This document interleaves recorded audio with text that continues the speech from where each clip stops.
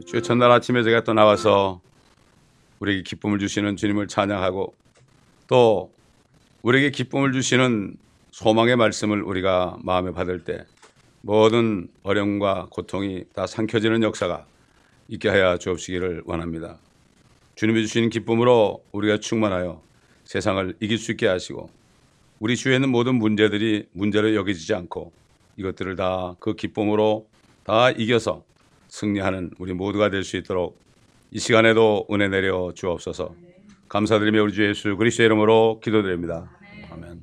자, 계속해서 예수 그리스도께서 하신 말씀 가운데 있는 진리 요한복음 17장 계속합니다.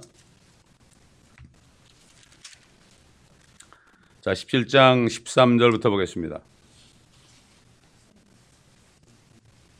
요한복음 17장 13절 San Juan capítulo 17 verbo 13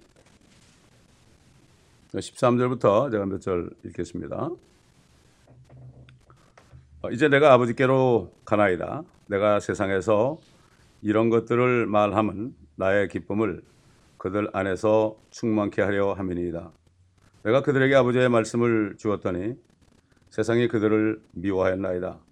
이는 내가 세상에 속하지 아니한 것 같이 그들도 세상에 속하지 아니하기 때문이옵니다. 내가 기도하는 것은 아버지께서 그들을 세상에서 데려가시라는 것이 아니었고 그들을 악에서 보호해 주시라는 것이옵니다. 내가 세상에 속하지 아니한 것 같이 그들도 세상에 속하지 않사옵니다. 아버지의 진리로 그들을 거룩하게 하여 주옵소서. 아버지의 말씀은 진리니이다.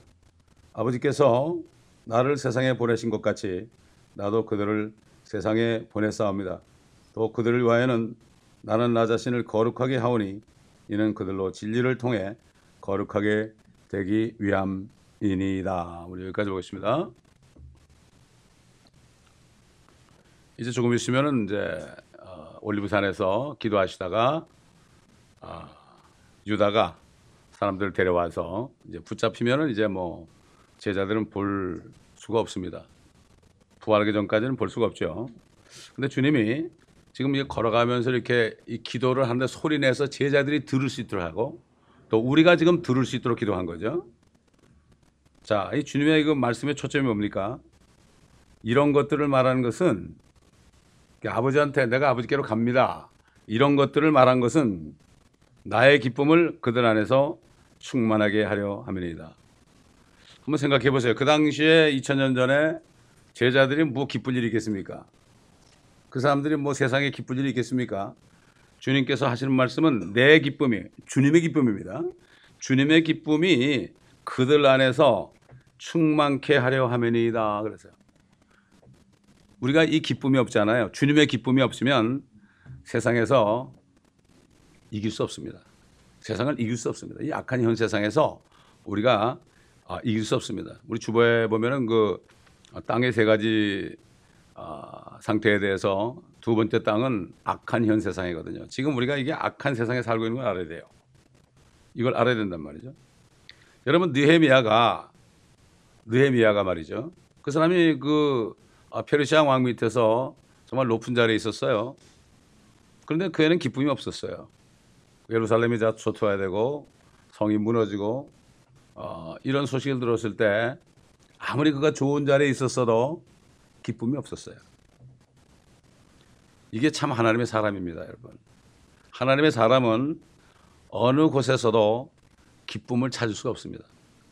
주님의 기쁨만 있어야 됩니다. 주님의 기쁨이 떠나가면 그때부터는 내리막길입니다. 제가 21년 동안 목회하면서 또 전도생활까지 하면 24년 동안 사역을 하면서 그 기쁨이 없었으면 저는 이 자리에 없습니다. 뭐 자녀 문제, 재정적인 문제, 여러 가지 핍박받는 문제 그런 것들이 있었지만은 그러나 제 안에 주님의 기쁨이 충만하니까 그런 것들은 다 아무것도 아닌 것처럼 이길 수 있어요. 믿음이라는 게 세상을 이기는 거죠. 세상을 이긴다는 건 이 악한 모든 것을 이기는 거예요. 저는 우리 아이들을 볼 때마다 내가 하던 짓거리를 하고 있구나. 애들이 믿음이 별로 없고 아직도 헤매고 있는 걸 보잖아요. 속이 상하죠? 근데 괜찮아요. 그들 때문에 내가 염려하는 거지 나는 괜찮아요.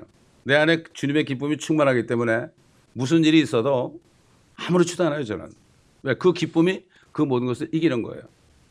나이가 40이 되도록 시집도 못 갔죠? 그렇죠? 그래도 몸이 아파도 상관이 없어요, 저는. 왜? 주님의 기쁨이 충만하기 때문에.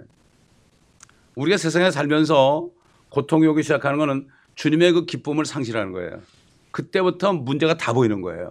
그때부터 문제가 다 보이는 거예요. 다윗도 간음 한번 해가지고 평생 동안 얼마나 고통받았습니까? 자녀들이 서로 죽이고요. 자녀들이 자기 아내를 막 그냥 겁탈을 하고 대낮에. 그래도 그가 기도로서 내가 잘못했구나. 내가 잘못했구나. 내 죄다. 이렇게 하면서 주님 앞에 기도할 때 주님이 내 마음에 합한 자라고 그랬어요. 시편에 보니까 다윗이 뭐라는가 하면은 의인도 이 세상에서 보응을 받는다.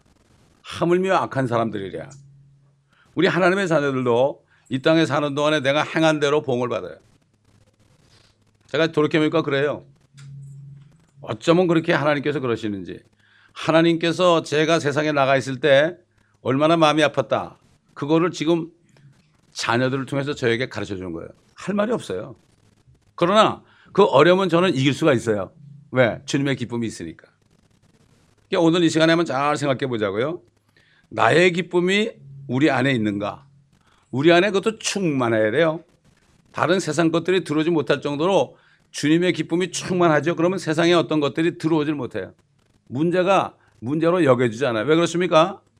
주님께서 다 해결할 거니까. 다 해결할 거니까. 그리고 우리 자신을 생각해 보면은 결국은 다 우리의 죄 때문에 자녀들이 고통받는 거 많이 보고 저 같은 경우는 그래요. 솔직하게 얘기해서 그래요. 그러니까 할 말이 없어요. 하는 짓거리 보면 옛날 내가 한 짓거리 하고 있거든요. 죄송합니다, 주님. 주님은 옛날에 얼마나 마음이 아프셨어요. 저 때문에. 우리 어머니의 마음도 아프게 했고 물론 하나님의 마음을 아프게 했고 그렇게 한 거를 느끼게 해주는 거예요. 그럴 때 어떡합니까? 참 겸손하게 낮아져 가지고 어떤 사람이 교회를 와도 다 품고 싶고 사랑스러운 거예요. 젊은 사람들이 교회 오기 시작하는데 이 사람들이 별 어려움을 다 겪은 사람들이에요. 그냥 감사해요. 그래야만 진리의 말씀을 삼하거든요. 그렇기 때문에 이 느헤미야가 그 편한 자리를 다 마다하고 그 아수르 왕에게 허락을 받아가지고 이스라엘 성벽을 무너진 성벽을 다시 재건하려고 왔을 때 얼마나 많은 사람들이 반대를 했습니까? 반대를 했어요. 이건 반역이다 그러면서 그 큰 나라 페르시아 같은 나라에 잘 보이려고 반역을 했죠. 그래도 그는 꿋꿋하게 그걸 이루고 나중에 참 이스라엘 사람들이 이제 회복된 거기에서 막 울 때 울지 말아라. 오늘은 기쁜 날이다. 왜? 주를 기뻐함이 너의 능력이 됩니다. 응? 울지 말아라. 주님을 기뻐하는 것. The joy of the Lord is thy strength. Your strength. 그랬어요. 주님을 기뻐하는 것이 너의 능력이 된다. 우리의 능력은 바로 이것입니다. 이게 능력이. 그러니까 이제 초대교회에 수많은 사람들이 불에 타 죽고 또 맹수에게 물려 죽고 찢겨 죽고 또 중세에 또 로마 캐톨릭에 의해서 그렇게 수많은 사람이 화형을 당하고 그랬는데도 이 사람들은 그 기쁨이 있으니까 사도 바울처럼 내가 몸을 떠나 주와 합하는 것이 좋다 그런 것처럼 그 기쁨이 있으니까 이 몸이 찢어지는 것도 못 느꼈대요. 너무 뜨뜻하다고 그랬대요. 불을 더 떼라고 그랬대요. 이게 주님의 기쁨이 너희 안에 머물러 있어 너희 기쁨을 충만케 하려 합니다. 우리 주님께서도 사람이 되셔 오셨잖아요. 겉에 육신을 갖고 오셨잖아요. 그런데 어떻게 그렇게 견뎠을까요? 아버지 하나님과 계속 교제하면서 아버지의 기쁨이 충만했던 거죠. 이 기쁨은 영원무궁한 기쁨인데 이것이 바로 영생이에요. 이 땅에서 영생을 받은 사람은 이 기쁨이기 때문에 무슨 일이 일어나도 쓰러지지 않습니다. 그래서 그 시편 16편 11절 보면 다윗이 그랬어요. 주의 면전에는 충만한 기쁨이 있고 주의 오른편에는 즐거움이 영원무궁토록 있나이다. 그러니까 주님께서 이미 기도하신 거예요. 우리 안에 그 주님의 기쁨. 히브리서 보면은 주님께서는 앞에 있는 즐거움을 위하여 모든 고난을 견디시고 수치를 견디셨다. 그리고 하나님의 보좌 오른편에 앉으셨느니라. 앞에는 즐거움이 뭡니까? 주님이 부활하는 거예요. 우리의 즐거움이 뭐죠? 죽기만 하면 그냥 영생체가 되는 거죠, 이거. 이게 바로 앞에 있어요, 우리. 숨이 넘어가잖아요. 그럼 바로 하늘에 가요. 주님을 만난다고요. 이게 기쁨 안에 아무리 어려워도 어려울수록 그 기쁨이 있으면은 아무것도 안 해. 근데 많은 사람들이 문제를 해결하려고 그래요. 근데 되게 거듭나지 못한 사람들이 그래요. 문제를 해결하는 사람들은 거듭나지 못한 사람이나 육신적인 그리스도인들이 그래요. 문제를 해결해 보세요. 문제 또 나와요. 그냥 문제를 내버 둬버려야 돼요. 주님께 맡겨버려야 돼요. 그리고 기쁨으로 그냥 할 일을 해야 돼요, 우리가. 사단이 그렇게 하잖아요. 절대 속으면 안 돼요. 우리 앞에 갖다 놓은 문제는 사단에 갖다 놓은 거죠. 그걸 가지고 염려하면 어떻게 되죠? 기쁨이 사라지고 사단의 영으로 충만해 돼가지고 슬픔이 오고 마음이 완악하게 되는 거죠. 네. 그래서 주님의 기쁨을 우리가 어떻게 나누어 가진가? 어떻게 나누어 가진가? 첫째로 말씀 보게 되면은 주님이 이런 말씀했죠. 아버지께서 내게 주신 그 말씀들을 그들에게 전하였다. 8절에 이렇게 나오죠. 아버지가 주신 말씀들을 그들에게 전했습니다. 그 말씀들을 또 우리에게 주셨어요. 그 말씀 안에 소망이 있죠. 그 말씀 안에 우리 믿음이 있죠. 그 말씀 안에 조만간 주님이 오시고 우리가 주님 앞에 섰을 때 얼마만큼 주님 앞에 우리가 계산을 해야 되느냐, 여기에다가 신경을 쓰게 되면은 그러면은 그 기쁨을 유지할 수 있죠. 아무리 어렵고 힘들어도 그걸 보게 되면은 기쁘죠. 그런데 이제 이 기쁨이 있는 사람들은 이 기쁨을 가지지 못하는 성도들을 볼 때 마음이 안타까워요. 참 마음이 여리고 안타까워요. 자식들을 볼 때도 그렇고요. 자기 자신은 괜찮아요. 자기 자신 괜찮습니까? 괜찮아요. 그래서 자신의 기쁨을 우리에게 충만케 하신다. 자신의 기쁨을 우리에게 충만케 하신다. 우리가 복음을 전하잖아요. 복음을 전하면 막 기뻐요. 왜 그럴까요? 주님이 기뻐하시니까. 너희가 많은 열매를 맺으면 아버지께서 영광을 받으실 것이요. 그렇죠? 이 복음을 전할 때 기쁨이 넘치는 거예요. 핍박을 받아도 하나 문제가 없어요. 옛날 제자들도 복음을 전하니까 막 핍박을 하니까 신발에는 먼지를 떨면서 기쁨으로 어떻게 다른 곳으로 갔죠. 나가서 복음 전해보면 그 기쁨이 충만해요. 목회를 하면서 그런 기쁨이 없었으면 지금까지 못 왔죠. 교회 사람들을 몇 명을 채우려고 목표를 했으면 저는 이미 다 쓰러졌죠. 그러나 상관이 없죠. 주님이 기뻐하시는 일을 해야 되고 주님이 가라는 곳으로 가면 돼요. 아주 주님이 함께 하는 곳에 기쁨이 있어요. 아무리 교회 사람이 많아도 주님이 여기 함께 하지 않으면 기쁨이 없어요.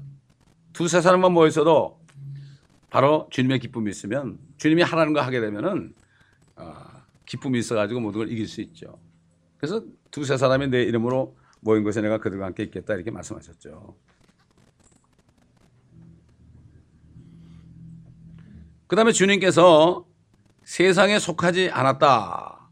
그리고 우리를 세상에 속하지 않게 하셨습니다. 이게 무슨 말인가 하면은 우리가 세상에 살아도 예수 믿고 거듭난 사람은 이미 세상에 속한 자가 아니에요. 왜 그럴까요? 왜 그럴까요? 우리는 하늘에서 다시 태어난 사람들이에요. 하늘에서 다시 태어난 사람들이에요. 영이 거듭났단 말이죠. 이 세상하고 우리가 육적으로 태어났을 때는 세상에서 태어났지만 두 번째 거듭난 사람은 세상에서 태어난 게 아니에요. 성령으로 하늘에서 태어났기 때문에 우리 본향이 되는 거기 때문에 하늘이 우리 본향이 되는 거죠. 우리 육신적인 무슨 충청도가 고향이 아니라 그게 고향이 아니라 하늘나라가 우리 고향이 되는 거예요. 완전히 바뀐 거예요. 완전히 이거 있으면 기쁨이 넘치죠. 뿐만 아니라 주님이 거룩하시죠. 말씀을 우리에게 주셔가지고 우리를 거룩하게 하시죠. 우리가 거룩하게 되면 어떻게 되죠? 기쁨이 있죠. 깨끗하면 기쁘잖아요. 우리가 몸도 깨끗하고 옷도 깨끗하고 머리도 깨끗하고 그러면 기쁨이 오죠. 맞죠? 영적으로도 하나님의 말씀을 받아가지고 내가 그 말씀에 순종하고 그 말씀대로 행할 때 그 말씀이 우리를 씻어줍니다. 씻어줘가지고 기쁨이 오죠. 샤워를 안 하다가 며칠 안 하다가 샤워하고 탁 하면 얼마나 기뻐요? 마찬가지예요. 항상 우리는 말씀으로 샤워하고 그리스도 예수의 피로 샤워해야 됩니다. 매일 해야 되는 거예요. 매일.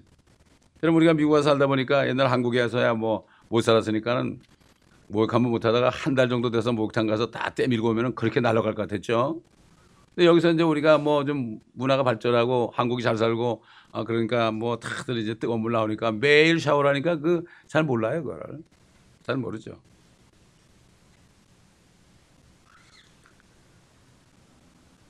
그래가지고 그 주님께서 우리 안에서 주님께서 아버지와 함께 가졌던 그 영광을 우리에게 가르쳐 주는 거예요. 그 영광을 보는 거죠. 이게 믿음이 되는 거죠. 믿음은 바른 것들의 실상이다. 자, 그 영광, 주님과 함께 내려와서 이 땅을 통치하는 영광, 주님을 만나는 영광. 야, 이건 엄청난 겁니다. 이거를 믿고 기도하죠.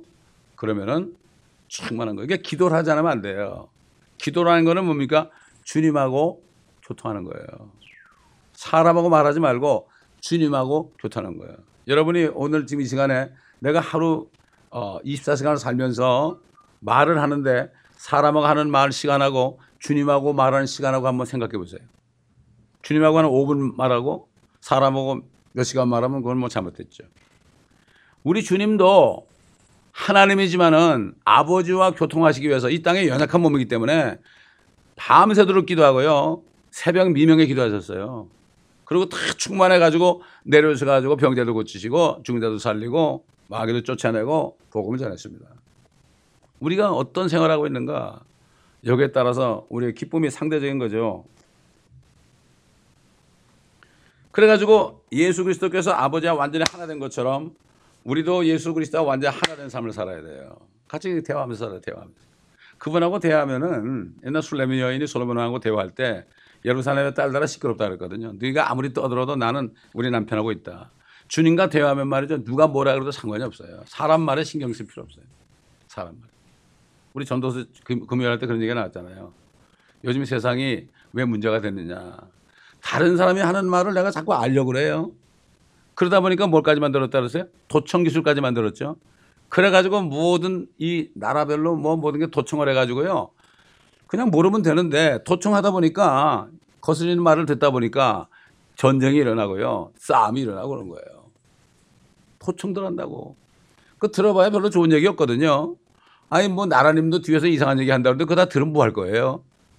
그래서 뭐라 했어요. 전도서 보니까 너희도 남에게 남을 없을 때 그렇게 말하지 않느냐. 똑같다 파장이다. 들으려고 그러지 말아라. 그 사람이 네가 말하는 거 안 들은 것처럼 너도 그 사람이 말하는 거 알려고 하지 말아라. 어? 이렇게 얘기했잖아요. 성경에 그런 얘기 나오잖아요. 그리고 성경에 뭐가 나와요? 우리 한번 금요일에 못 나오신 분이 한번 찾아봅시다. 전도서 7장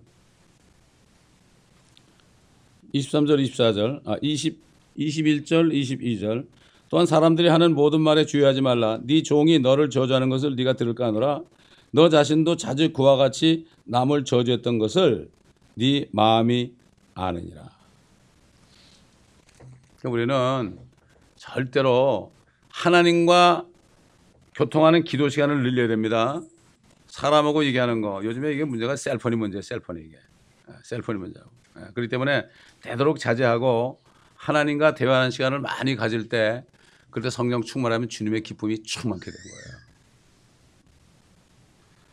이제 마지막으로 주님께서 아버지께서 그 예수 그리스도를 사랑하신 그 사랑이 우리 안에 있게 되는 거죠.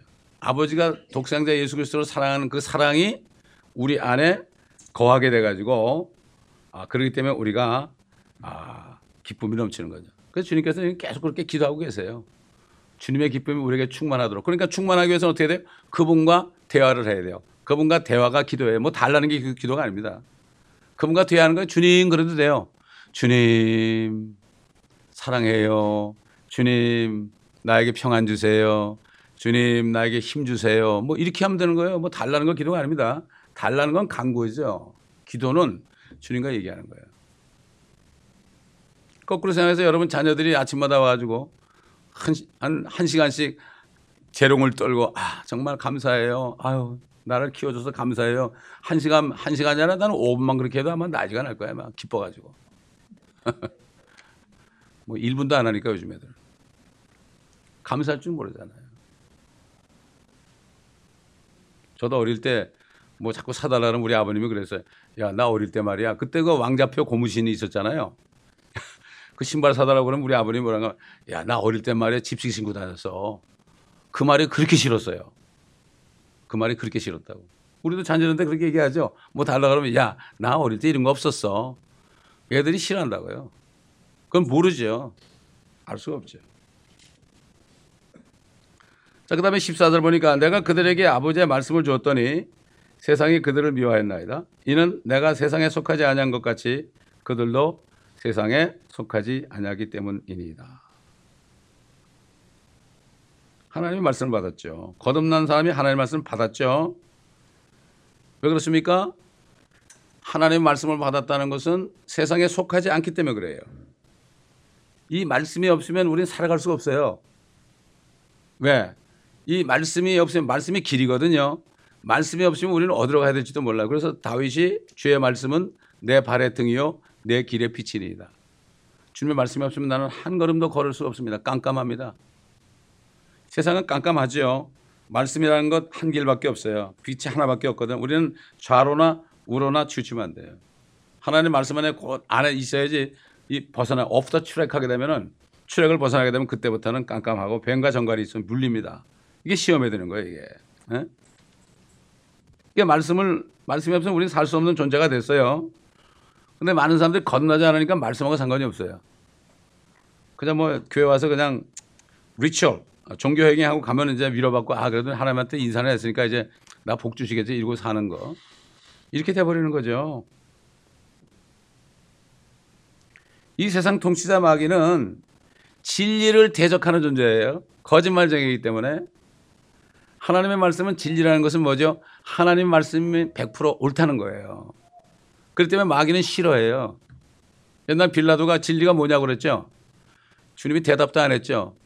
아마 빌라도가 여기 와서 나한테 묻는다. 알았어. 하나님의 말씀이 진리야, 빌라도야. 회개해내 그럴 것 같아. 근데 주님은 너무 기가 막혀서 알려고 그런 게 아니거든. 진리를 알려고 그런 게 아니거든요. 사람들이 요즘 진리를 알려고 그러질 않아요. 나 그냥 예수 믿었으니까 구원받았으니까 됐지 뭐. 그러고 사는데 그 사람이 정말 구원받은 사람일까요? 성령이 임하면은 말씀이 갈급해가지고 어쩔 줄 모르죠. 거듭난 사람들은 그게 증거죠. 말씀을 읽거나 듣지 않으면 견딜 수가 없어요. 요즘에 인터넷 너무 보지 마세요. 사람들 들어가서. 말씀을 보세요. 기도하세요. 사람 말 떠드는 소리 들어봐야 아무 소용이 없어요. 다 지가 옳다고 그래요. 다 지가 옳다고 그래요.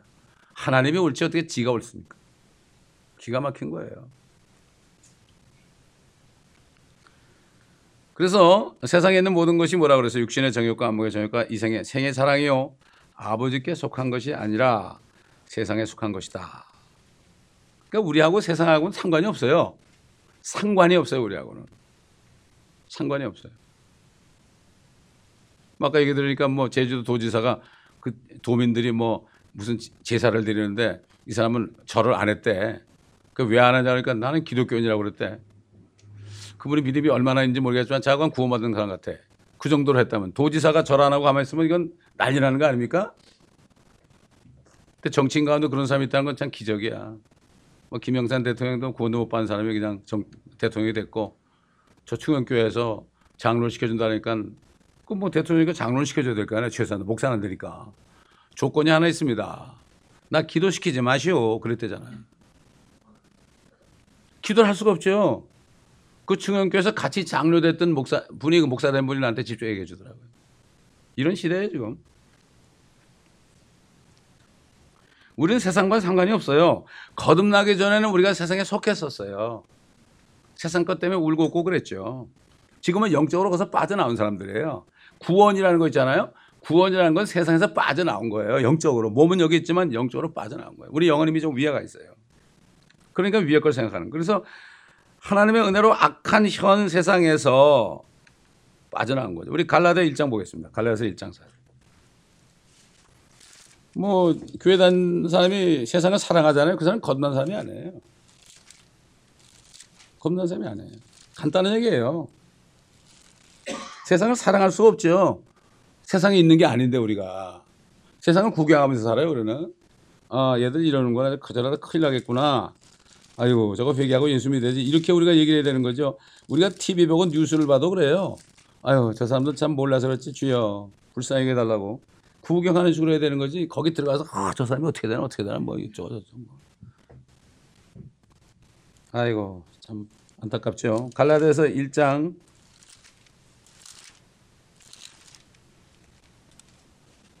3절부터 보면 하나님 아버지와 우리 주 예수 그리스도로부터 은혜와 평강이 너에게 있을지어다. 이게 은혜와 평강의 기쁨이에요. 이게 주님의 기쁨이에요.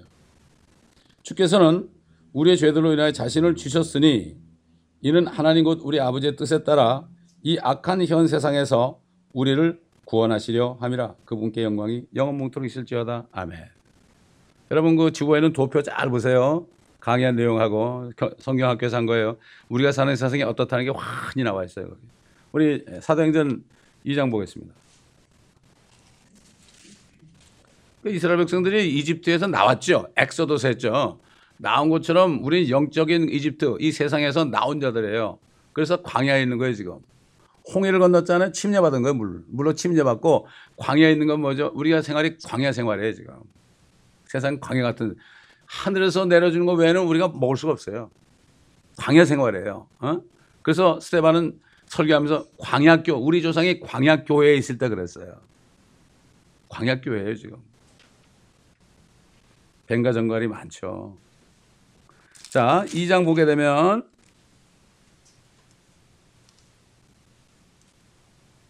(40절) 보게 되면 또 여러 가지 다른 말로 증거하고 권고하여 말하기를 너희는 이 사악한 세대로부터 구원을 받으라.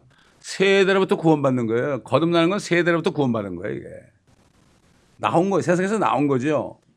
그때 이 사람들이 어떻게 했어요? 그러자 그의 말을 기꺼이 받아들인 사람들은 침례를 받더라. 예수 그리스도 믿은 사람들이죠. 침례를 받더라. 그래 그날에 약 3,000명의 사람이 더 늘었더라. 3,000명의 점 그들은 하나가 됐어요. 지금 교회하고 달라요. 하나가 된 교회는 뭐 얼마나 시절은 모르겠어요.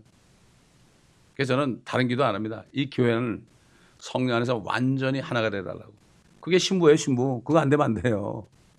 교회는 전체적으로 하나입니다, 여러분. 개인이 신부가 아니에요. 사악한 세대로부터 구원받으라. 거기서 빠져나온 거죠. 그러니까 우리는 예수 그리스도를 믿음으로 새로운 피조물이 됐잖아요. 완전히 새로 태어난 거예요. 옛날 거 없어요. 옛날은 죽었어요. 주님과 함께 죽었어요. 우리는. 거듭난 사람은 그걸 알죠. 이전 것은 지나갔으니 보라 새 것이 되었도다. 누구든지 그리스도 안에 있으면 새로운 피조물이라. 시민권이 우리 하늘에 있습니다. 근데 우리가 왜 정치인들 이런 사람에서 기도해야 되는가 하면은 그들을 위해서 기도해서 우리가 평안히 살도록, 좀 말썽 좀 안 피고 좀 우리가 평안히 전도하다 갈 수 있도록, 그래서 그들을 위해서 기도하는 거죠. 그들 복 달라 기도하는 게 아닙니다, 여러분. 아, 대통령 복을 주시옵소서, 뭐 국회의원 복, 이게 아닙니다. 그들이 정말 함부로 행동하지 않도록, 하나님의 자녀들을 함부로 하지 않도록 이렇게 기도할 때 성도들이 평안히 거하게 하라며요. 그래서 기도해야 되는 거죠. 그래서 사도 베드로는 하늘에 썩지 않고 더럽지 않고 쇠잔하지 않는 유업이 우리 안에 있다고 그랬죠. 주님 하늘에 있다고 그랬죠. 내가 세상에 속하지 않은 것 같이 너희도 세상에 속하지 않았다. 저들이 나를 박해한 것처럼 너희도 박해할 것이다. 조금도 이상하게 여기지 말아라. 하나님이 사람 되셨는데 그분은 세상에 속한 자가 아니잖아요. 고린도전서 15장 보겠습니다. 고린도전서 15장 47절 보게 되면 첫째 사람은 땅에서 나서 흙으로 만들어졌으나 둘째 사람은 하늘에서 나신 주신이라. 그분은 하늘에서 나셨어요. 그런데 저와 여러분 어떻게 돼요? 예수 그리스도를 믿고 거듭난 사람은 어떻게 되죠?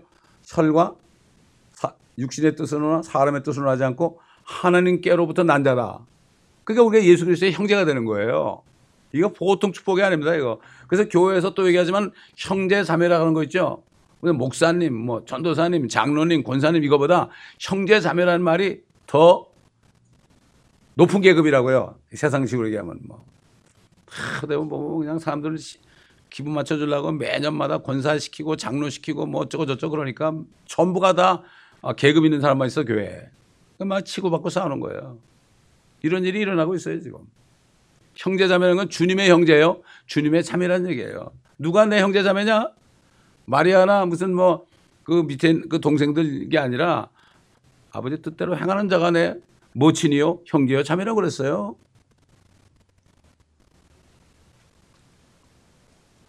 주님은 둘째 사람입니다. 둘째 사람. 첫째 사람은 아담이고요. 그러니까 우리는 우리가 예수 믿고 거듭나고 하나님께로 다시 성령으로 태어날 때 우리는 하늘에서 태어난 자가 돼서 거기가 본향이 되는 거예요. 이 땅에 있는 무슨 뭐 서울, 경상도, 충청도, 전라도 이거는 옛날 거고 진짜 고향은 하늘이에요. 고향 가고 싶지 않아요, 여러분? 가고 싶죠. 얼마나 좋겠어요. 근데 고향의 모습이 성경에 있잖아요. 그래서 제가 환상 좋아하는 사람 보고 그래요. 저 성경이 창세부터 요한계시록까지 전부 환상인데요. 성경을 보면 환상이 엄청나게 많은데 뭐 자꾸 보려고 그러니까 마귀가 가짜 보여주지. 성경이 다 있는데 얼마나 뭐 이게 한 권 책이지만 이 안에 이거 엄청난 거거든요. 이 안에. 에? 첫째는 거듭나지 않아서 읽지 못하고 듣지 못하고 깨닫지 못하고 거듭났더라도 게을러서 그렇고 그래서 하나님께서는 모든 사람이 구원을 받고 진리의 지식에 이르기를 원하신다 그랬어요. 진리의 지식에 이르러야 돼요. 구원만 받는 게 아니에요. 사람이 태어났으면 밀크 먹어야 될 거 아니에요. 또 이유식 먹어야 될 거 아니에요. 밥도 먹고 스테이크도 먹고 과일도 먹고 채소도 먹고 그래야 될 거 아닙니까? 마찬가지로 그런 말씀들이 이 안에 다 있단 말이죠. 이게. 그래서 여러분에게 이 사이트에 들어와서 우리가 다 들어가는 게 지금 반복을 못 하잖아요. 제가. 반복을 못 해요. 킹제임스 학교 들어온 사람들은 지금 계속 듣고 있어요. 지금. 계속 듣고 있어요. 막 기다리고 있어요. 지금. 우리 교회 성도들이 좀 막 기다리고 막 기쁨이 넘치는 모습을 좀 더 많이 먹고 뭐 그럼 다 그렇게 하겠지만은 더 그런 그 말씀 때문에 내가 막 기쁘고 그런 거 우리가 식사할 때도 그런 대화가 좀 많았으면 좋겠어요. 그렇지 않습니까, 여러분?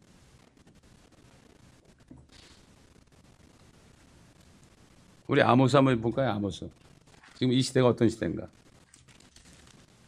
몇 절이 지금 기억이 안 나는데 이 앞으로 나타날 그 기근은 양식이 없어 기근이 아니고 물이 없어 목마름이 아니고 하나님의 말씀을 듣지 못하는 기근이라고 그랬죠.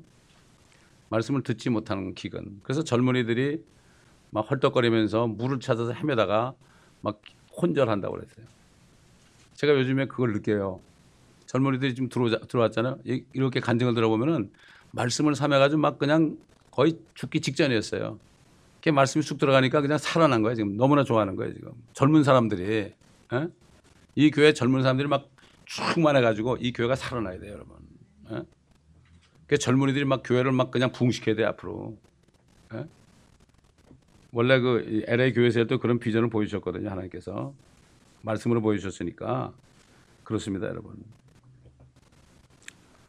자, 그래서 주님께서는 거룩하고 악이 없다고 그래서 히브리서 7장 26절 보면은 더러움이 없고 죄인들에게서 성별되시어 하늘보다 더 높이 되신 분이다. 그러니까 우리가 주님처럼 돼야 돼요. 옛날 주님이 이 땅에 있던 것은 그리스도인이라는 것은 그리스도와 사람이 합해진 게 그리스도인 아닙니까? 크리스천 아니에요. I'm nothing, I am nothing. 크라이스트가 전부고 나는 nothing이에요. nothing. 그리스도가 나타나야 되는 거죠. 그리스도가 나타나면 그분이 말씀이니까 입만 열면은 하나님의 말씀이 나타나야 되죠. 그럼 사람들이 목마른 사람들이 오는 거죠. 수가성 여인이 주님을 기다리다가 주의 말씀을 들으니까 생수를 달라고 그랬죠. 똑같습니다. 저와 여러분을 통해서 사람들이 생수를 마시지 못하면 보통 문제가 아닙니다. 이거는. 우리 안에 기쁨이 없다는 얘기죠. 15절 보니까 내가 기도하는 것은 아버지께서 그들을 세상에서 데려가시는 것이 아니었고 그들을 악에서 보호해 주시라는 것이옵니다. 이 악한 세상에 우리가 살기 때문에 주님이 이런 기도를 하신 거예요. 주님이 지켜주지 않으면 베드로도 그랬죠. 하나님의 능력으로 우리가 보호받고 있다고 그랬죠. 하나님이 지켜주지 않으면 우리는 정말 어떻게 될지 모르죠. 위험하죠. 악에서 보호. 그래서 주님이 기도하라 할 때 넌 이렇게 기도하라 할 때 시험에 들지 않게 하옵시며 악에서 구하여 주옵소서. 세상이 악하니까 구하여 주옵소서.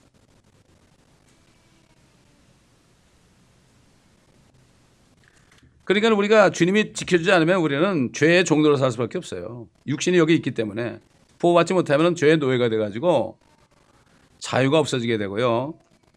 그렇기 때문에 주님께서 계속해서 우리를 위해서 중보하시는 거예요. 지금도. 어떤 중보를 하신다는 걸 미리 기도로 알려주셨죠. 알려주시고 지금 그렇게 기도하시는 거예요. 지금. 그러니까 우리가 구원받았을 때 몸을 데려간 게 아니죠. 사람이 구원받는 순간 순간적으로 어둠에서 빛으로 들어가는 거죠. 또 거듭난 사람은 순간적으로 기쁨을 맛봐요.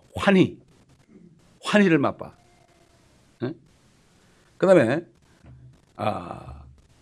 너무 기쁘기 때문에 못 참는 거예요.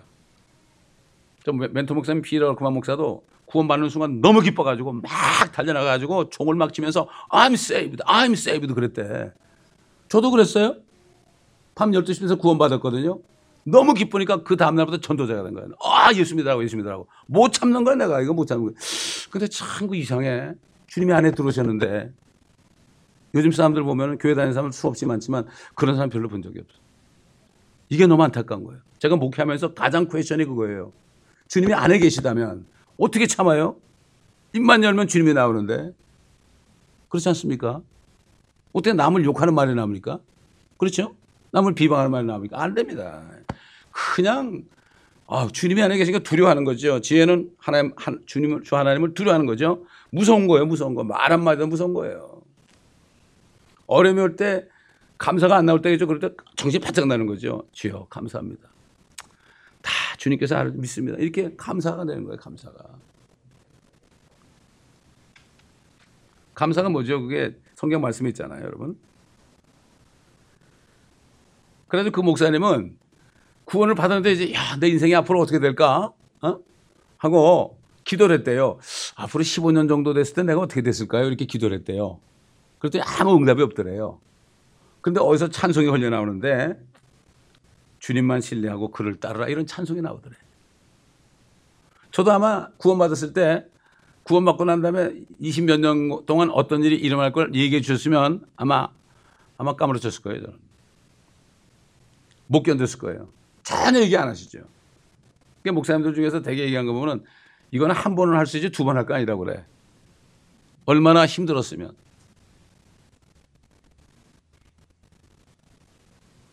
아까 오다 보니까 어느 사람이 수백 명 있는 교회인데 장로님들이 수없이 많은데 목사님을 사례를 안 준대. 전도사들은 다 주고 목사님은 사례를 안 준대. 그럼 그 사람 어떻게 살아요? 기가 막히더라고요. 예. 그 사람들이 장로라고 전부 앉아 있는 거예요. 그 왜 장로 앉아 있어요? 교회를 지키는 거 아니에요? 참 기가 막힌 거죠. 겁나지 않았으니까 그렇죠. 겁나지 않았으니까. 그렇기 때문에 우리는 정말 이 기쁨을 간직해야 되고 항상 이 기쁨으로 충만해야 됩니다, 여러분. 그러면 그 순간에 모든 우리가 걱정 근심하는 것들 있죠. 다 물러가요. 저는 그래요. 우리 자식들이 내가 휴거된 다음에 저들이 환난 가서 목이 잘려 죽기 전에 구원받아도 난 감사합니다 그래. 내가 알거든요. 여러분 거듭난 사람이 드물어요. 여러분 거듭나면은 미쳐요. 거듭나는 주님의 말씀에 미친다고요. 여러분 생각해 보세요. 애가 그냥 어머니 뱃속에 툭 튀어나오던 하죠. 왜? 너무 기뻐 그런 거예요. 하물며 성령이 나를 낳는데 그게 안 기뻐요. 세상하고 나하고 상관이 없어요. 세상과 나는 간 것 없고 구속한 주만 보이도다. 주님만 보이는 거예요. 사람이 안 보이는 거예요. 사람이 안 보인다니까 거듭나면. 너무나 다른 영이 많고 사단도 성령을 흉내내고 사람의 영도 성령을 흉내내고 이게 바로 종교의 영입니다. 예수님께서 이 땅에 계실 때도 구원받은 사람이 몇 명입니까? 여러분 500명이 주님이 부활해가지고 승천한 걸 500명이 봤어요. 500명이. 그런데 오순절 다락방에서 마가 다락방에서 이따 끝까지 있는 사람이 120명이에요. 그럼 380명이 어디 갔어요? 주님 본다고 구원받는 게 아니에요. 120명을 통해서 수많은 사람들이 구원받게 되고 그리고 교회가 세워졌잖아요. 우리가 정말 주님 오실 정말 가까운 때 정신을 바짝 차려야 되죠. 정말 내 거는 다 없애버리고 내 문제, 뭐 자녀 문제, 교회 문제, 뭐 사업 문제 이거 다 내려놓으시고 내 안에 주님의 기쁨으로 채우셔야 됩니다. 여러분 아멘. 기도를 시작하세요. 그렇다면 기도하세요. 기도하시고 집에서 말씀 보세요. 기도하시고 말씀 보시라고. 또 말씀을 듣고 여기 메시지를 듣고 그렇게 해보시면 이 말씀 안에 소망이 가득 차게 돼요. 그러면 아무런 걱정이 없고 마음의 슬픔도 다 없어져요. 다 없어집니다. 제가 그렇게 견디고 있기 때문에 여러분에게 증거하는 거예요. 저희 딸은 40이 다 돼서 지금 몸이 아주 아프거든요. 뭐 시집 가고 뭐 그런 게 중요한 게 아니에요. 난 그래, 평생을 나하고 같이 살면서 얘가 거듭나면 된다. 난 이렇게 생각해요. 아들도 마찬가지예요. 그건 내 거가 아니거든. 주님의 거거든. 나 다 모든 게 내 거라고 생각하니까 문제가 되는 거예요. 제가 제 문제를 내놓고 내가 이 기쁨으로 모든 것을 이겼다고 간증하는 거예요. 주님이 여기 계시죠, 여기. 주님이 계시잖아요, 여기. 주님 앞에서, 여러분 앞에서 제가 증거하는 겁니다. 증거하는 거예요. 그러니까 우리는 세상에 속하지 않기 때문에 세상에 뭐 슬픔 같은 거 이거는 우리를 쓰러뜨리지 못하고 그 기쁨을 뺏어갈 수가 없어요. 그 사도 바울이 나는 그리스도를 위하여 모욕과 약함과 궁핍과 박해와 공경을 그리스도를 위하여 기뻐하노니 이는 내가 약할 때 곧 내가 강함이라. 그 육체 가시를 가지고 제거해달라고 할 때 3번 간구했을 때 네 은혜가 지금 네게 족하도다. 네가 약한 가운데 내 능력이 온전해진 것을 모르자. 우리가 약해졌을 때, 문제 때문에 약해졌을 때 있잖아요. 그럴 때 주님의 능력이 임하는 거예요. 그래서 디모데후서 1장 7절 보면 두려운 영은 하나님 주신 것이 아니고 사랑과 능력과 건전한 생각의 영, 생각이 건전해야 돼요. 영적으로 건전한 생각의 영을 주셨다. 사단은 우리가 두려운 걸 자꾸 주죠. 그때 기도하잖아요. 사랑과 능력과 건전한 생각의 영으로 충만케 하시면, 은혜와 평강으로 채워주시면 우리가 매일매일 우리가 부흥할 수 있어요. 우리 개인이 부흥해야만 교회가 부흥하는 거예요. 개인이 부흥해가지고 기쁨이 넘쳐야만 여기 오는 사람들이 와서 주님을 만나는 겁니다. 벌써 압니다, 여러분. 처음 오는 사람은 벌써 딱 느껴요. 그렇기 때문에 정말 이제는 우리가 공동체로서 운명체예요. 우리가 한 운명체입니다. 그래서 나는 한 사람도 주님 오실 때까지 안 빠지고 전부 같이 가기를 원해요. 모든 걸 이겨내고. 저도 지금 21년은 여기 있잖아요. 제가 당했던 고통은 이루 말할 수 없어요. 뭐 이상한 사람이 들어가지고요. 사람들 막 데려나가고 전화 걸어요. 목사님 교회 문 닫았죠? 이래. 그 사람이 어떻게 된지는 알아보지는 않았는데 언젠간 알게 할 거예요. 그래서 내가 책망을 했죠. 하나님의 교회를 문 닫냐 이놈아. 사탄을 몰라가라 그러죠. 이런 일이 많아서 그건 상관이 없어요. 그건 상관이 없어. 마귀가 무슨 짓을 못합니까? 그렇기 때문에 우리가 이 오늘 주신 메시지는 나의 기쁨이, 내가 이런 것을 말한 것은 나의 기쁨이 너희 안에 머물러 있어. 잠깐 있다 가는 게 아니고, 주일 설교 들을 때만 있는 게 아니고, 성경 공부할 때만 있는 게 아니고, 너희 안에 머물러 있어 너희 기쁨을 충만케 하려 함이라. 이 기쁨입니다. 이 기쁨에 대해서 여러분 깊이 간직하시고 일주일 내내 이 기쁨을 더 크게 하고, 또 기쁨이 없는 사람은 기쁨을 다시 찾으시고, 그렇게 할 때, 그래서 우리가 이거 모인 거죠. 그럼 뭐 하려고 모입니까 여기? 네, 기도하겠습니다. 감사합니다, 아버지 하나님. 오늘도 주님의 기쁨에 대해서 우리가 말씀을 들었습니다.